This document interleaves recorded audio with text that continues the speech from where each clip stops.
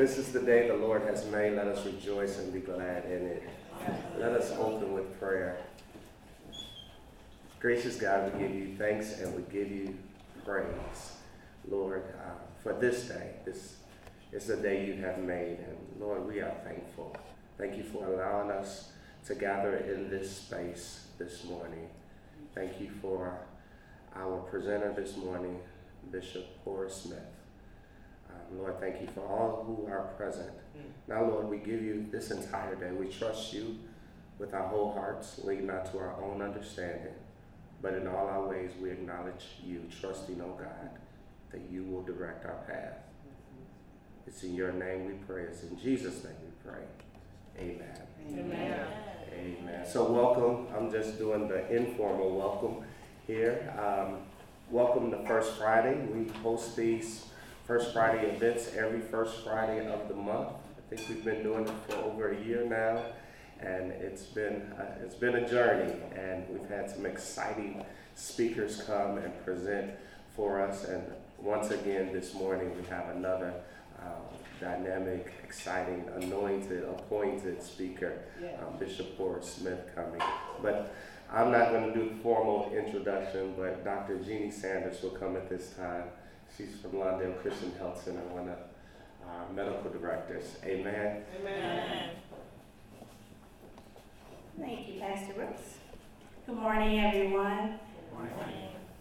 It is my honor to introduce the speaker for this morning, the Honorable Bishop Horace E. Smith, MD.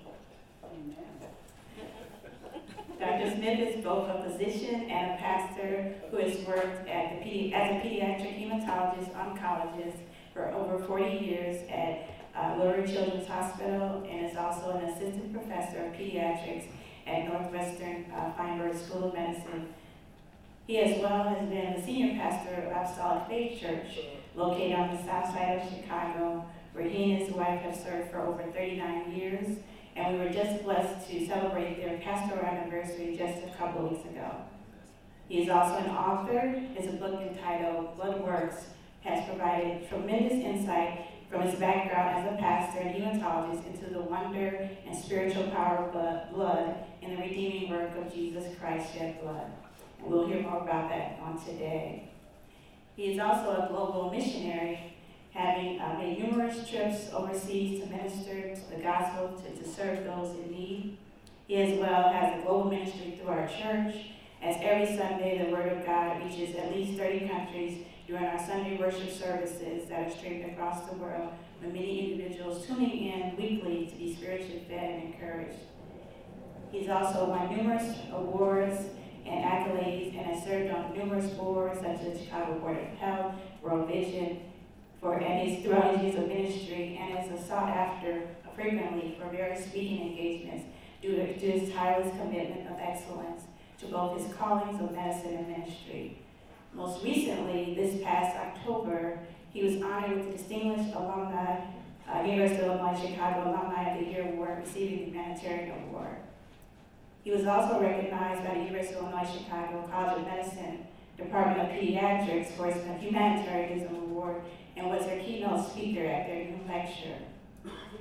While there, Dr. Smith presented an excellent lecture on global pediatric health to the medical staff, as well as the church choir was present and provided several uplifting songs which blessed all those that were in attendance, with many in tears after the presentation, showing that not only were their minds well fed, but their spirits were fed as well.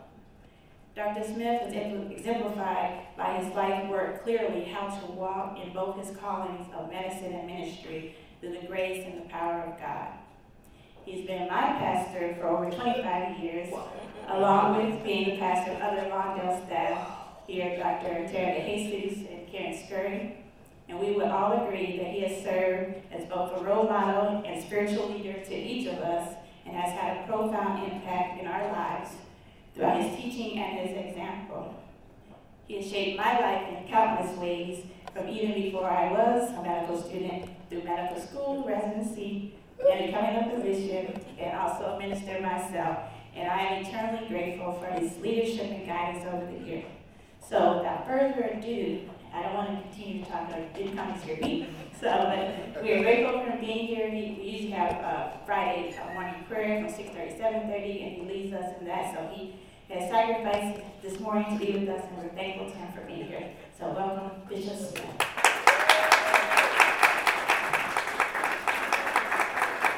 Wow. If I can get that introduction every week, I'd be great.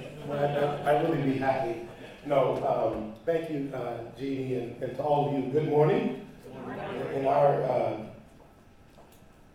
worship profession, we say, praise the Lord. Praise the Lord. God is worthy of all praise. We thank you for you being here, for having the commitment to come. I'm always grateful to come to Lawndale. Coach has been my friend, mentor, comrade for over 30 years. I have walked with him, he with me, in so many occasions, and I know he's under terrific pressure. His daughter just diagnosed with a brain tumor, but we're believing God that it's going to be benign. She's going to be fine, and all those things. So, thank you. Let me give you a short disclaimer. This morning, Jean looked about two professions. Let me try to negate that. It really is my objective to you, as we share this morning, that, I have discussion with our parishioners and other people, and they talk about, they say about something like, here's my spiritual life, and, here's my natural life, and here's my whatever life. I always ask them, how many lives do you have? Because in reality, we all have one life. So I'm not sure if I have two professions. I like to believe, and I hope I can share with you in some way today, and I hope this will be simply a lecture. I'm always conflicted because I'm academically trained, so I as Jen said, I said, should I do a presentation? Should I do statistics? And she said, yeah. And I said, yeah, but then they want me to talk about ministry as well, so how do I combine those two? So I seem to be going back and forth. I'm not really schizophrenic. It's just, I try to do justice to both.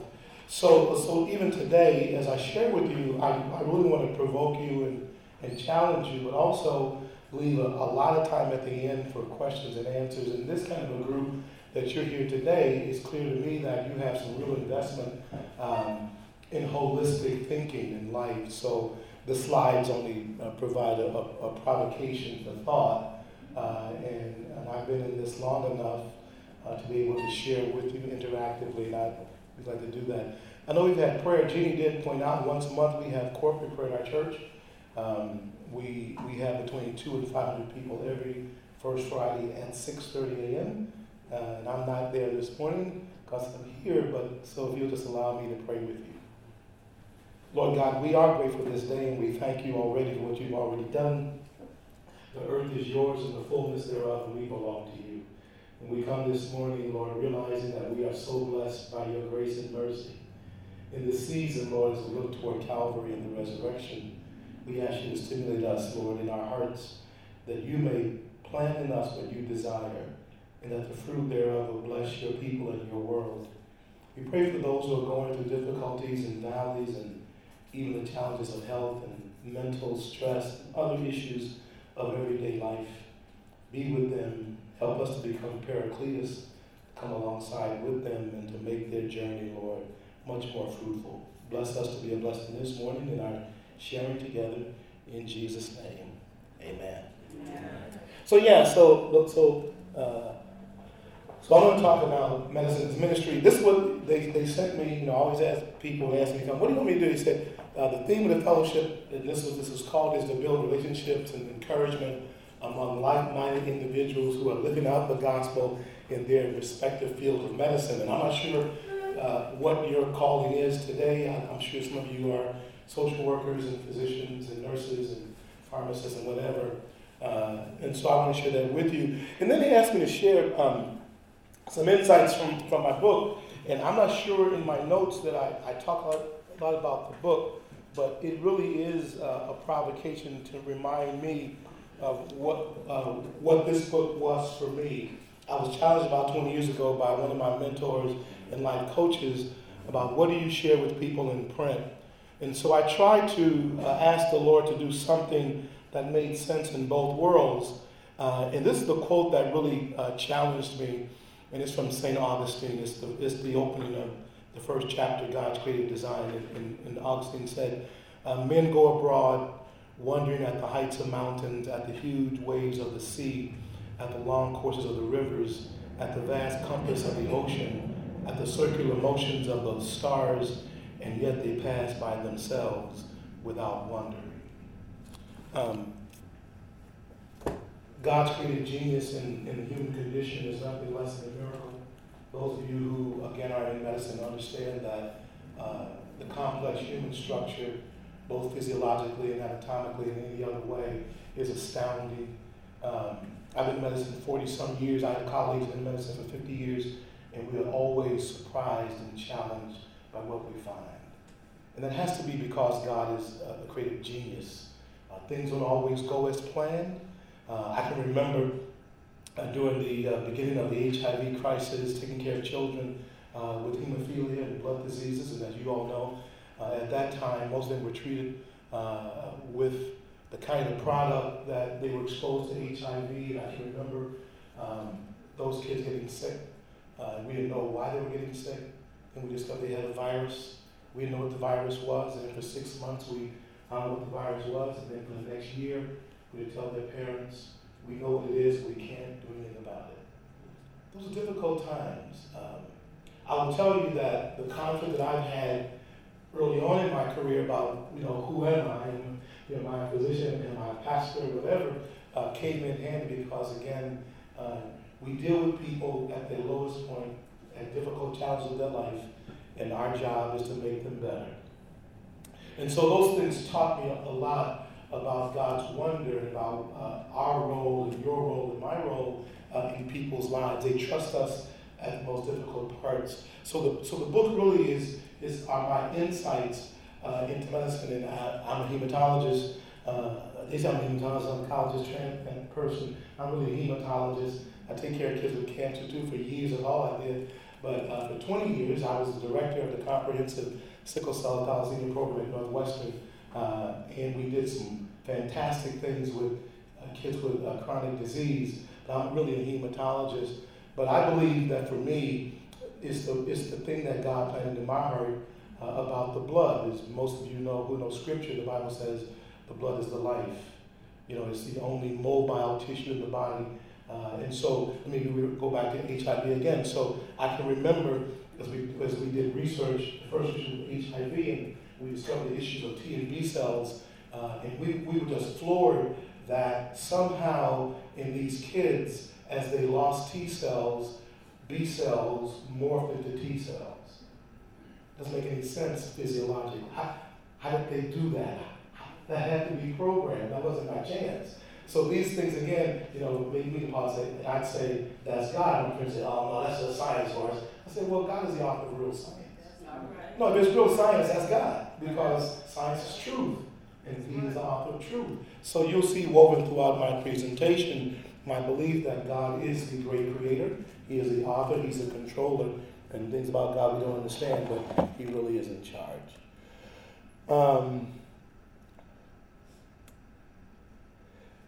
For the next 5 to 10 minutes, I'm going to be a little bit provocative. So I'm not on the board, but I do a lot of work with a group called Healthy Churches 2020.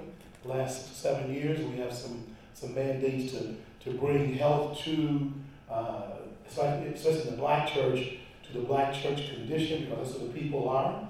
And we're challenged by the issues of disparities and the issues of people's choices. And so I did this presentation a few months ago.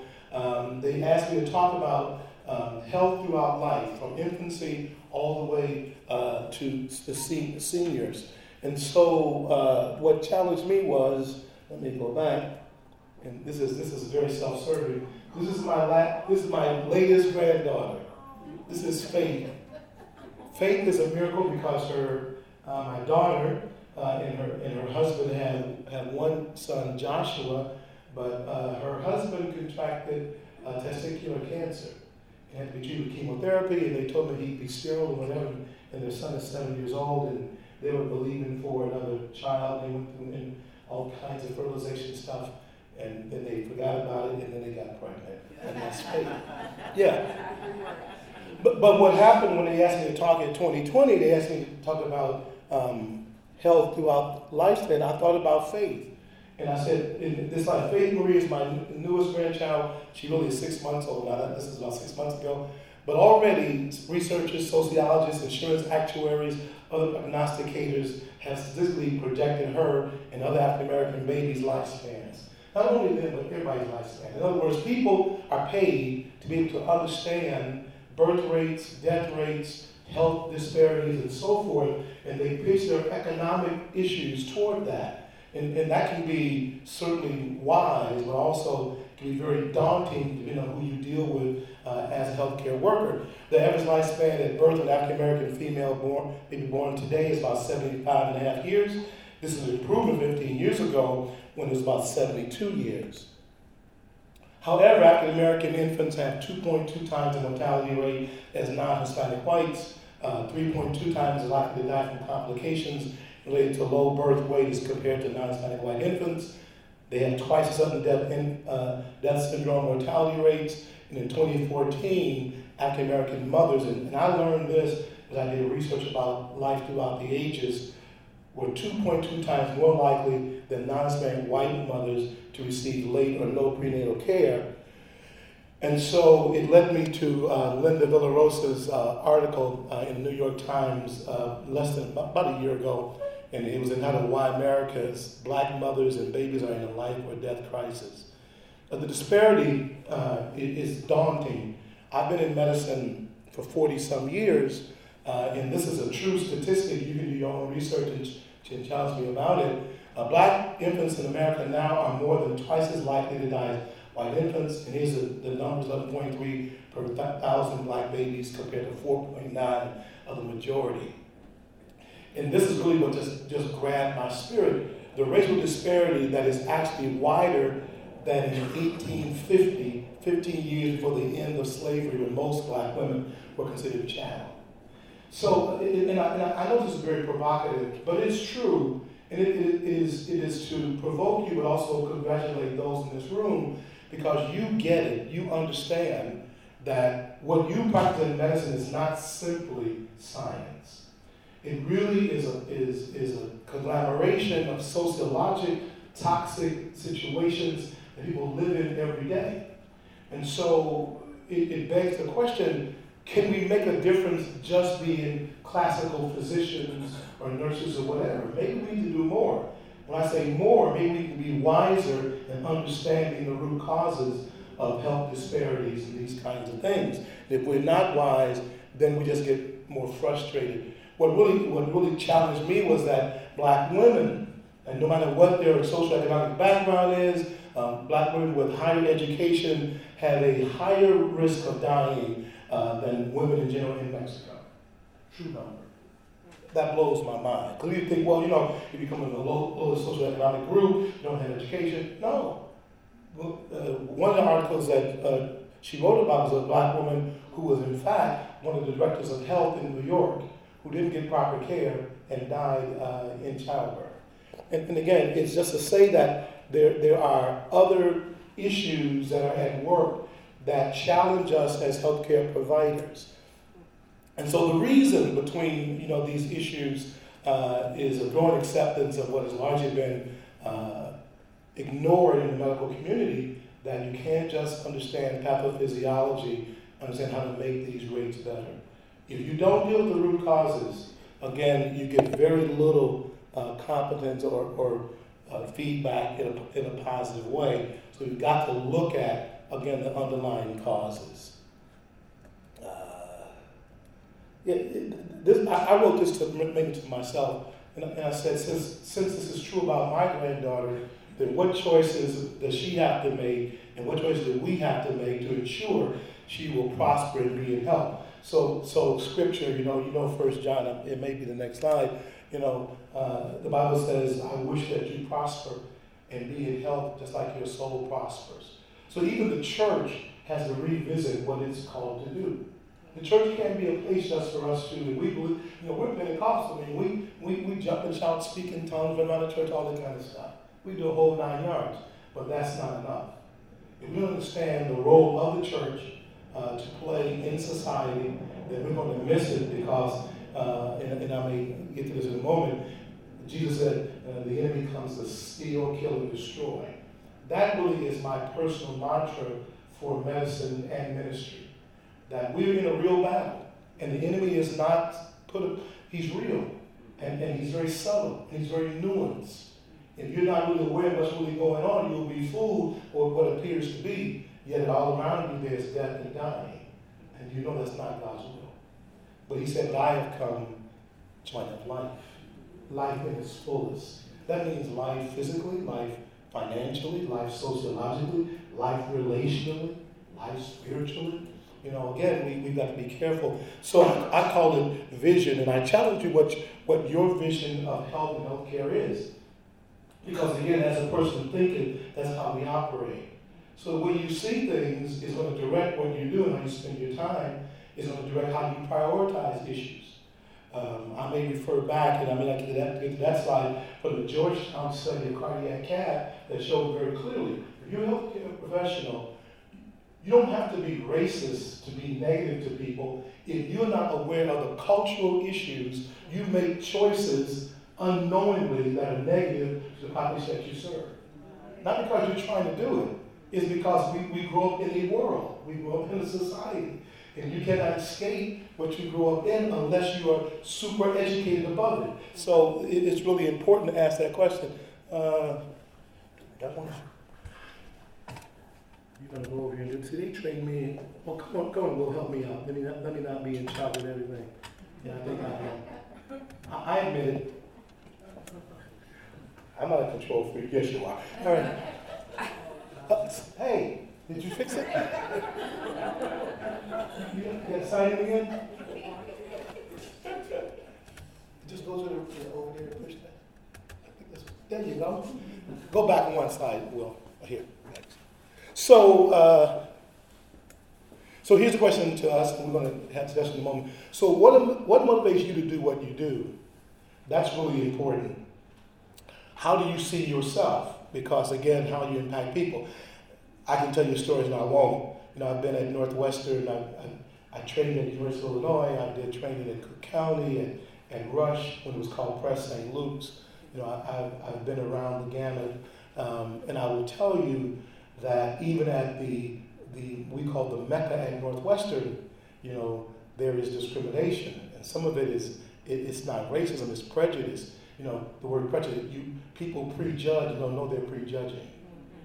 Yeah, you know, I do rounds with the residents. I watch how they address parents and what they deal with, you know, and again, you know, they'll work up a kid at night, you know, and we'll have rounds in the morning. I'll ask them what you do. Say, well, we did this, we did that, and then we told the parents whatever. I say, yeah, but you did that with that parent. Yes, we did. We examined the patient, we took the history, all that, and then we asked them. I said, see, you missed your own words. One parent, you told them what you're going to do. That's disrespect. You don't tell the parent. You share with them what you think. You involve them. And the other parent, you ask them what they thought. They said, well, they couldn't handle it. How do you know that? How do you know people can handle it? You don't know who they are. I don't care if you know their occupation. You don't know people. And so, again, the whole issue, I'll get to this in a moment, about how you see yourself and others in your background will impact, you know, whether or not you are sharing your faith in a real way. Because, you know, I'm in the church, so I have the right to criticize the church, our church and all churches. And to be very careful, too, because we can be very paternalistic even in our sharing of what we do. And what do you think makes your life meaningful? Because I guarantee you, human beings are human beings. I've been around the world twice. We're the same everywhere. If you get deep enough, we're the same. We love our kids. We want the best for our families. Nobody's any different, really. So those are real issues. Yeah, so the holistic view of what we should be doing has to be, I think, from a higher level than our classical training. We have to believe that we're here to make people's life better in every aspect. Now, you can't do it all, but you have to be aware of it all and ask yourself, what is your role? What is my role? How do I connect people with real resources that can change their lives? You know, yeah, I talk about Coach. You know, I know his background going back to the 80s. about courage and being a champion. I'm not getting to his slides, but his issues of the 8 parameters of real development are still pertinent today. He talked about living in the neighborhood. Can you imagine this white bread guy coming to the west side of Chicago, and you gonna make a difference here, they gonna kill you too. Yeah. And just getting married and bringing a new pretty wife into this neighborhood and being broken in, his house broken into 3 or 4 times the first year, and her parents wondering, what is this supposed to do with our daughter? I mean, all of these things, and yet, we sit here today in this extraordinary facility. That's because he had a vision, and that's because he understood differently, and he was not afraid to push the envelope a little bit different. So I got a lot of slides about, what health is, and we don't read them all. But again, how you see health is really important. How you see health will determine how you deal with people. And I'm going to use this one here, that health is wholeness and balance. Now, somebody said, you shouldn't be doing this lecture if you don't talk about balance, because you stretch the envelope everywhere. Yeah, so pray for me. Pray for my wife. She tries to help me and others. Yeah, you got to have balance. And health is an inner resilience that allows you to meet the demands of living without being overwhelmed. So we go outside there today and you watch these people, and many of them are barely making it. They're being challenged, and then we wonder why they're not complying, with all of their appointments and whatever. But let me put you in this situation. I'll see how compliant you want to be. There's no excuse. But again, we have to at least understand how to deal with them and how to help them to be better. Optimum health should also bring with it, I really believe this with all my heart, a sense of strength and joy. So as busy as I supposedly am, I have joy in what I do. It's people say, how do you do that? I always say, he loves what he does. To me, it's not work, it's life. It's the life that Christ has provided. So you have strength and joy, so you experience life more than just the absence of disease. Yeah, we know all that, Horace. Okay. So in healthcare, again, let me get a little bit deep again. So we have to rethink deep questions. And I think you have to challenge yourself about what you really do. Gene talked about the 39th pastoral anniversary. I stepped in the pulpit, I do that often, and just wept like a baby because I remember 39 years ago. I remember this young minister who really was trained as a physician, who never thought he was going to be a pastor, who was drawn by the Holy Spirit to what I was doing, and the people that stayed there with me and tolerated my ineptitude and my feebleness trying to build a church in the early 80s, and how the Lord opened doors, and how I couldn't work at the university I was trained at, and I was one of their fair-haired students and one of their best residents and the greatest fellows, all that stuff. And then as we began to build the church, the director of the hospital called me and said, we need you to come back to the hospital. I said, I can't come back. He said, why not? I'm a pastor. He says, what does that mean? As I shared with him, it was amazing how in the high levels of academia, the Lord gave me favor. So when I said I couldn't be on call at night, he said, that's fine, Lord. I said, I can't work any weekends then. That's fine. He said, look, have your attorney call our attorney. They put in a counsel, and my contract says, it says today, Dr. Smith's medical duties can never abrogate his pastoral responsibilities.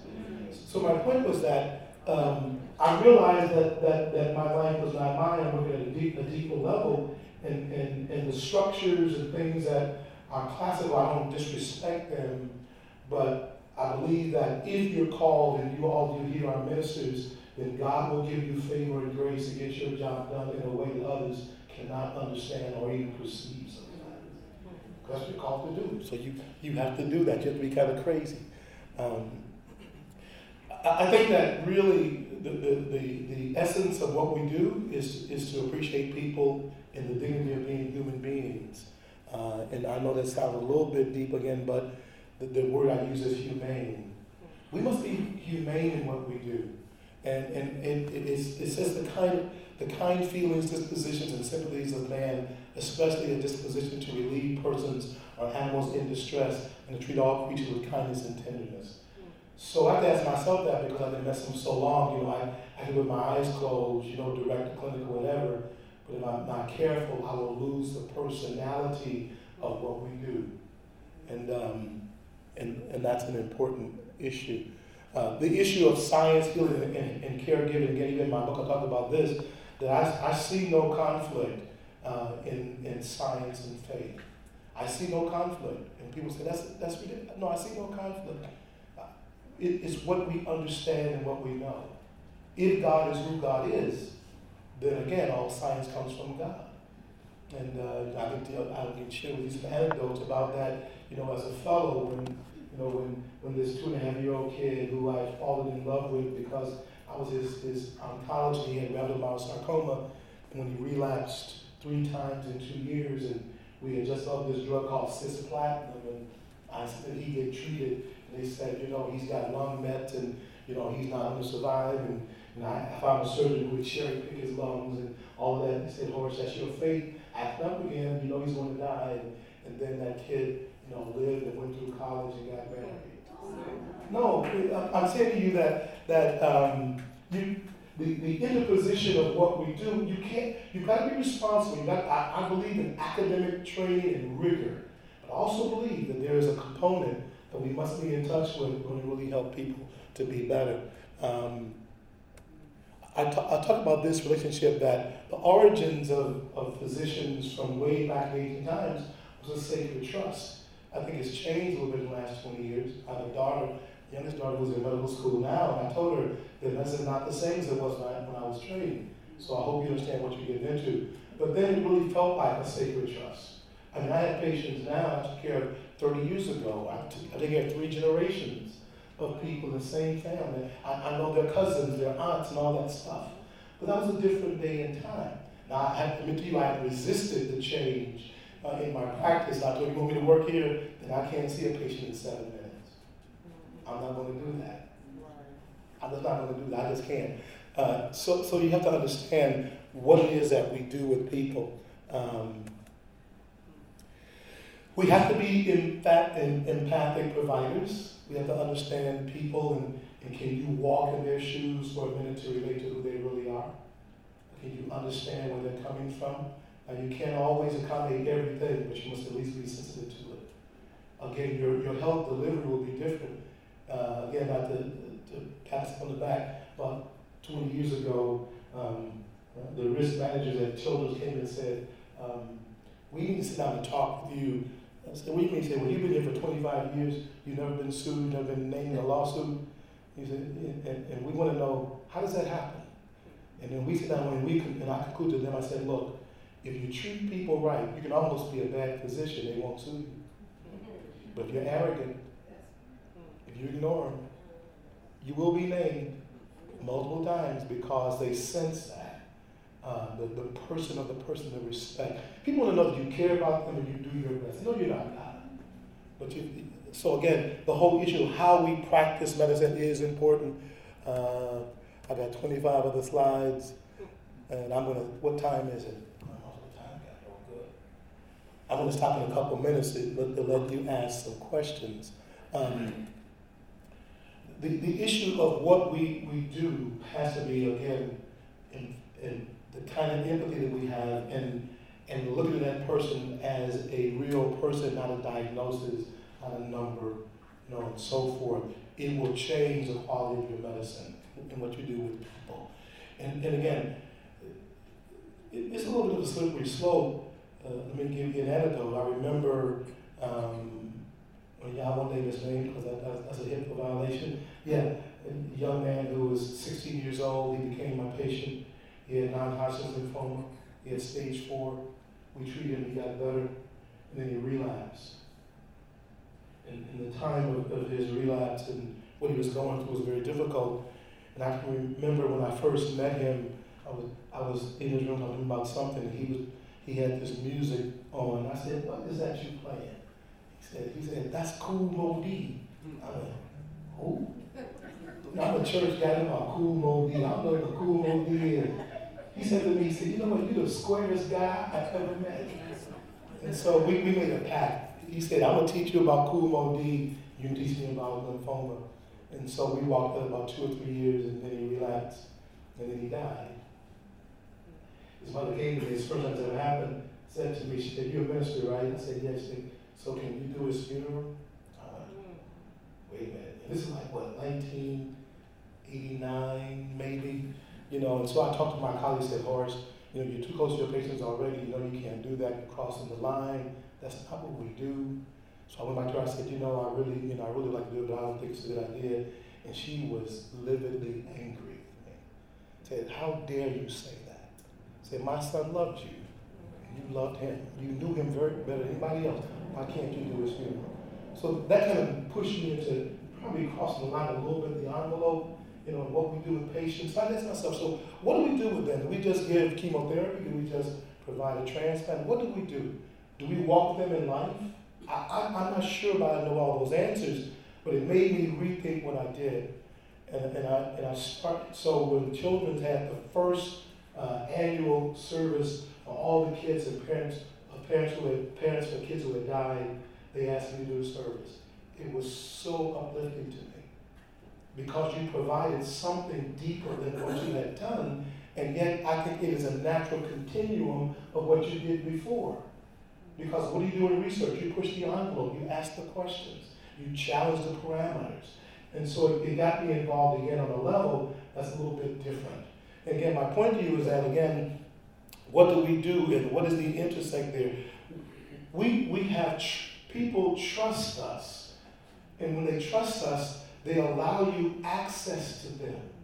And I teach this both when I teach my pastors, I tell them, as a minister, you know, people trust you. They give you access to their heart. Don't play them. Because you have a role in their life that they become very vulnerable. I mean, patients to us are vulnerable. They're naked. They open up to us. Don't blow that because they trust you. And so it's not simply, you know, a business negotiation. It should be, I think, on some level, a relationship. Yes. And so that's important. We talked about race. Yeah, subconscious bias, we all have it. Me too. I wanted to get,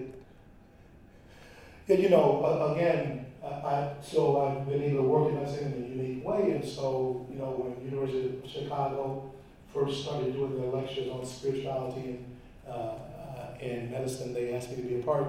You know, I've been to Yale at the Cancer Center a couple times to talk to their practitioners and to the community about how do you bring comfort to people who have dread diseases. I mean, it's been an amazing journey for me, but it's taught me again that these things are real to the point where now the NIH funds issues of faith and science. How do those worlds interact? We know that there's something deeper than what we understand classically, so even medical education has to change. No, go backwards. Yeah, these words, you already know them, but they're really important. We have to be, and I want to applaud Lawndale. My last 3 or 4 slides talk about the opening of Lawndale years ago, and why are you what you are now? Because somebody had a vision that was beyond the normal, and they had a holistic vision of people and community. They had the courage to embrace the community and be a part of it, and they had the insight to allow the community buy into what they were doing and not be paternalistic. So now you're able to effectuate people's lives. This corner and this is a miracle. You don't see this often in this country. But I think that the church and healthcare professionals ought to be more of a collaborative team together to do the work that we've been called to do. So there's a partnership, and I call it the community of care. You know, words like care and words like respect are critically important. We love about sharing with people. Okay, if you want a copy of all the slides, you can have it. Even the issue of what should we be as physicians to meet the needs of our patients, and you don't want to cross line. You have to be trustworthy to treat them as a patient, as a person. You have to be kind. I left in my church because we have a nice sized church. We're always trying to make it better. And I told them that we need to look at the people we call people that greet people when they first come in. Hospitality. I said, I don't want real deep spiritual folk to be on hospitality. I want people just kind and nice. Just be nice to people. Don't ask them deep questions about the rapture and the resurrection.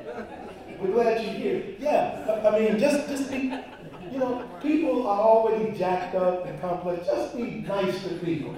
Don't be deep. And you may help him, Lord, help him, Jesus. I think that the raise standard of care to be much more humane. Again, be kind but committed to love, to true justice on a global level. The other thing is that, as I told you about 3 minutes ago, I've worked with patients in Rwanda, in Venezuela, in India. I've been to the leper colonies. We support one of them in India. People are the same all over, have the same needs. And so justice on a global level is really important because, again, if you allow injustice to just be there and you are apathetic about it, you're part of the problem. You got to address those. You have a platform. At least I do. Oh, yeah, okay. Yeah, that's justice. Yeah, kudos to Lawndale. This is the old slide. You're doing tremendous work. The values that Coach and others developed together are still apropos today. The issues of accountability, of excellence, of faith, of justice, of recognition, of stewardship and reconciliation and wellness still are promoted today at this institution. I don't know when Wayne wrote this, but these are pioneer, heroic dynamics of medicine and faith that allow us to do what we do. And let me stop here and just tell you, remember the one of those that we are called to serve. I'm a pediatrician, that's why there's kids.